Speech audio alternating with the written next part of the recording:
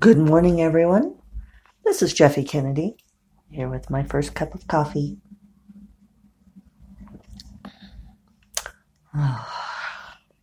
Today is Monday, February 11th. A little bit chilly here in Santa Fe this morning. Oh, well, actually not that bad. It's 35, so it's not even freezing.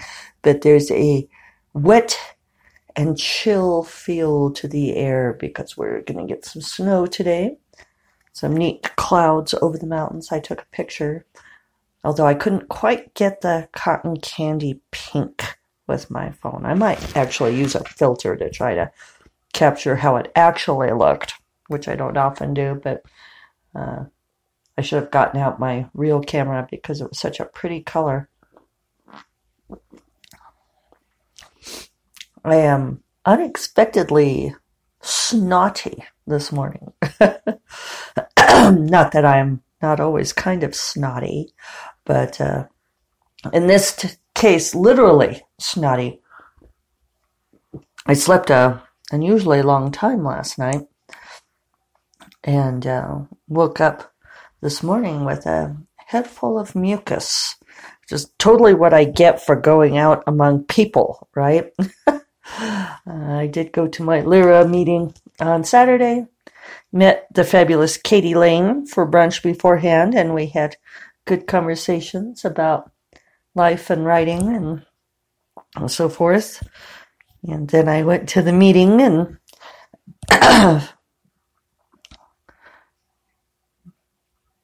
it wasn't terribly eventful. I didn't stay out late. Came home yesterday. I got the house clean, towels washed, all that, and took care of a lot of business. I'm very happy because I really whittled down my business list. I spent a great deal of time doing a project for Agent Sarah. She had asked me to scan in all of my contracts for books from my previous two agents so that she can look into rights reversions for me. So those are important to do. And also to do things like, try to sell the audio rights and the foreign rights. She calls it found money because it's, I don't have to write new books for it. So I used my scanner is kind of a pain, especially because I don't want to pay Adobe to make their PDFs, which, I suppose it's only fair if I do, but I just don't want to. I don't use it enough. And my printer scanner no longer functions as a printer. The inkjets are hopelessly clogged. So I've kept it as a scanner, and now I don't have the software that works for it. I might just get rid of the thing because it turns out I could use a scanning app on my phone. Probably you kids all knew about this, but I've discovered that I am not a super early adopter, but that I am a reasonably early adopter. So even though I don't know things that the really hip people know, I usually do know things that, more than, I'm like at the 20% or 30%. So I'm going to tell you what this app is because I ended up having to do some research. The first app I tried didn't work worth a darn, as my grandmother would say. So I ended up going with Clear Scanner. I'll put that in the podcast notes. And Clear Scanner was amazing. You guys, technology, huh? I could just use my phone to take a picture of a page of the contract, and then that gives me an option to adjust it a little bit, and then it translated it, and you would not believe the clarity with which it did this translation. It would translate it into the document, and I could do as many pages as I want, and then I could save the document to Dropbox. And then I just pulled it up from Dropbox and moved it over to a shared Dropbox folder I have with Sarah. And now she has copies of all of my contracts. It's amazing. She had also asked me to give her Word documents and cover images of all of my self-published books for the same reason. So that was something that had been lurking on my list for a while. And I mean, it just took a lot of, it was kind of busy work. I started some of it during the Lyra meeting on Saturday. We had a speaker on overcoming writer's block, which, you guys are all like raising your eyebrows at this point because you're like, yeah, Jeffy went to a program on getting rid of overcoming writer's block when she doesn't believe that writer's block exists. Which is not precisely true. I do think that some people struggle with issues, and this gal put it in terms of getting stuck, not writer's block, which I did think was a positive. But, frankly, I go to the meeting because I enjoy seeing everybody, and I like hearing the updates, and I like, it's rejuvenating for me to get to see people. The program doesn't always, this particular program was not at all interesting to me. It was just, I did like that she talked about it as getting stuck instead of being blocked. But overall, it was a little too touchy-feely for me. She talked a lot about, that it's just that you're putting expectations on yourself and that everybody needs to feel loved. And, it's not stuff that's necessarily wrong, but I didn't find it very appropriate for a professional writers meeting. I think some people in the group got some stuff out of it, so that's good. But, overall, when she's saying things to us, like talking about writing and then versus our real life. And the gal I was sitting next to is also a full-time writer, and we were kind of looking at each other and going, writing is our real life. It is our career. It's how we, it's how we pay the mortgage, hopefully. It's, it's not something that you divide out. And I do think sometimes she was coming almost from a more literary side, and they tend to be what I think of as more precious about their art, and sort of thrash about it. And I think one thing I like about genre writers is genre writers are like, you tell the story. And this gal did say, well, and all of this goes out, when you have deadlines, she understands if you have deadlines. But the whole point, really, the entire point of people who have problems with writer's block, and I'll say, I'll mention Dorinda here because I think she would very openly talk about this. I've heard her talk about this at signings and so forth, that she has a terrible time with being blocked. She'll work on her outlines, and she has this terrible cycle of procrastination until she ends up writing all of the book at once in a very short period of time, which is very hard on her, and it's incredibly stressful for her. And she would love to find a way to, she misses her deadlines by a lot, but she's forever laboring under the deadline. So, this isn't be kind to yourself thing necessarily. It's very hard on her, but she needs very specific tools for trying to get herself to produce on the schedule that she needs to. Well, she wasn't there at the meeting because she was sick. I would blame her for my snottiness this morning, only I didn't actually see her. I only texted with her. Maybe she sent me her virus over text. I am taking a lot of vitamin C. We'll see if that hopefully knocks this out early, whatever it is. So, anyway, it was overall productive weekend, and I got my things done that I needed to do. We finished watching Bohemian Rhapsody on Friday evening. We only watched part of it Thursday night because David fell asleep. So then we watched the second half, and it was really a very well done movie. They took, as they always do, dramatic license on a whole lot of stuff.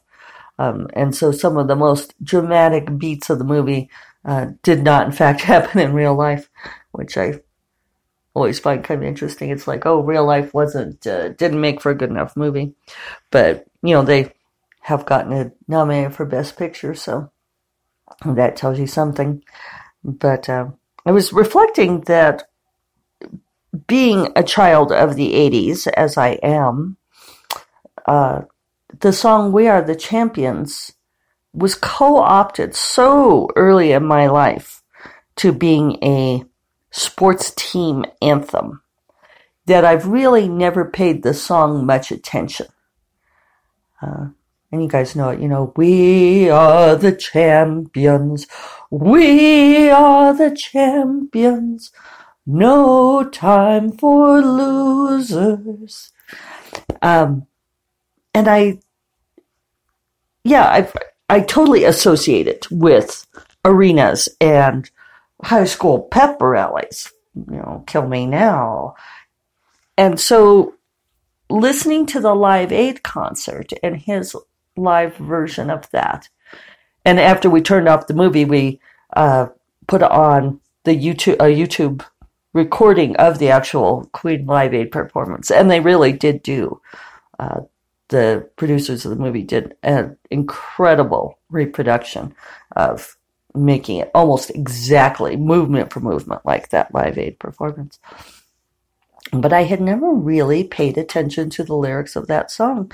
And it's too bad because it really is a moving song and it does capture so much of what it's like to be creative, to be an artist, and to be selling your art, and the fame and the notoriety and the fortune that comes with it.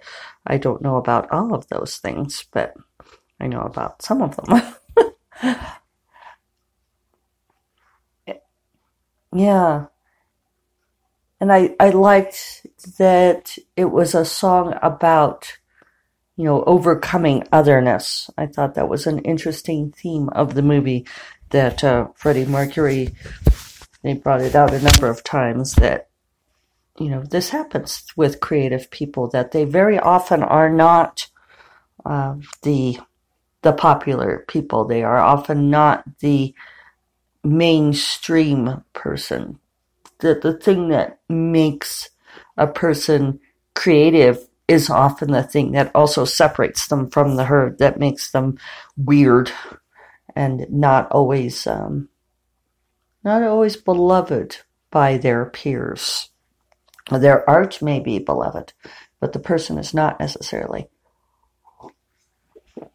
And so I thought that being instead an anthem to individuality, to otherness, the No Time for Losers is really about the, we shall keep fighting till the end. I really like that message of that movie and of that song. And I like that the movie changed my idea of what that song was about. We shall take it back. I think it's no longer hip anyway, to me not being somebody who often goes to sports events. Certainly not now that I have more of a choice. It seems like as a teenager and college citizen, you are more often forced into sports events where you are expected to be enthusiastic about them. Whereas later in life, you can, just not leave your house. And and of course, we just never watch sports things on TV because neither of us are into it. So, I'm trying to think of what else I have to tell you guys. I guess I could wrap back around to the idea of writer's block and why I don't believe in it. I know I talk about it at various times, and it's not that I don't believe in it. I don't have a particular problem with it. So to me, it's not a real thing. And I have mentioned a number of times that I think for many people, writer's block has to do with greater issues like depression. I think if you're struggling with depression or you have other sorts of emotional or chemical imbalances, then it's very difficult to be creative. I'm also a proponent of Maslow's pyramid of needs, and I believe very strongly that you have to handle the bottom part of the pyramid before you can handle the upper part. And that means that you have to have those things like the very base of the pyramid are physical needs, food and shelter and safety. And then you need to have belonging. You need to feel loved. You need to feel like you are okay. And as you move up the pyramid, then self-actualization, art, beauty, creativity, those things come in. And I think it's very difficult to be creative unless you have those lower things handled, which goes totally against the whole idea of the starving artist. You know, there's the idea that somebody can be dramatically living in the garret where they're slowly starving or freezing to death or doing massive amounts of alcohol or some drug and still producing a wild creative work. But the reality of that is that those are the exceptions, and that's why they make for interesting stories and very often are followed by the artist's death. So what we're looking for is a way to be creative and be a healthy living human being, right? This would be the ideal. So for me, yeah, I don't really get stuck because I keep writing. And that's part of my process. My process is to stop me from being stuck. And you guys know from listening to this that sometimes I do go slowly. I go really slowly. But I always keep going and I always write. And I think that a whole lot of what people feel like is blocking or being blocked is not getting to the point where they just write, where they let so many things get in the way of just putting words on the page. You know, it's that dread and procrastination. And that, I think, is a real thing. I think it's not writer's block. I think it's dread and procrastination. And as soon as you start letting that kick in, then it builds. It's one of those things that just like layer by layer by layer. And so I think you have to set up a writing habit. That's why I'm a huge proponent of building the writing habit, because if you're in the habit of writing every day anyway, then it's much easier to just let the habit carry you through that layer of dread and procrastination. And it's like one of those things that's like, letting a pond freeze over. Like over the weekend on Monday morning, it might feel like a little bit harder if you haven't been writing all weekend like I do. So you have to break through that little thin layer of ice that's formed on the surface. You know, a little thin layer of dread and procrastination. But if you let it go for days, that layer of ice gets thicker and thicker and thicker until when you finally get, and this is where I think of Dorinda, where she's so far behind deadline and she'll feel so stressed that she finally has to, hack her way, basically get out a hatchet and just stand out there and hack her way through the layers until she can get to it. And then once she starts writing, she can write and it'll flow. And she's a wonderful writer. She writes wonderful books. So in some ways, the process works for her. But in other ways, it doesn't, because it causes her so much personal unhappiness. So those are my thoughts on writer's block. And I need to find a better way to explain that I don't think it's real. I don't think that the phrase writer's block is meaningful. I think it's a rather damaging shorthand phrase for what could be several things going on. I think that's why it can be damaging, because you're skipping over what it is actually that's going on. And that might be the very first step, is to identify what it is exactly that's getting in the way of producing words on a regular, healthy basis, right? That's what we want to do. So speaking of, I'm going to go do mine. Hope you all have a fabulous Monday, and I will talk to you all tomorrow, when I will be cold free, right? No, we'll kick this virus today. Talk to you all then. Bye-bye.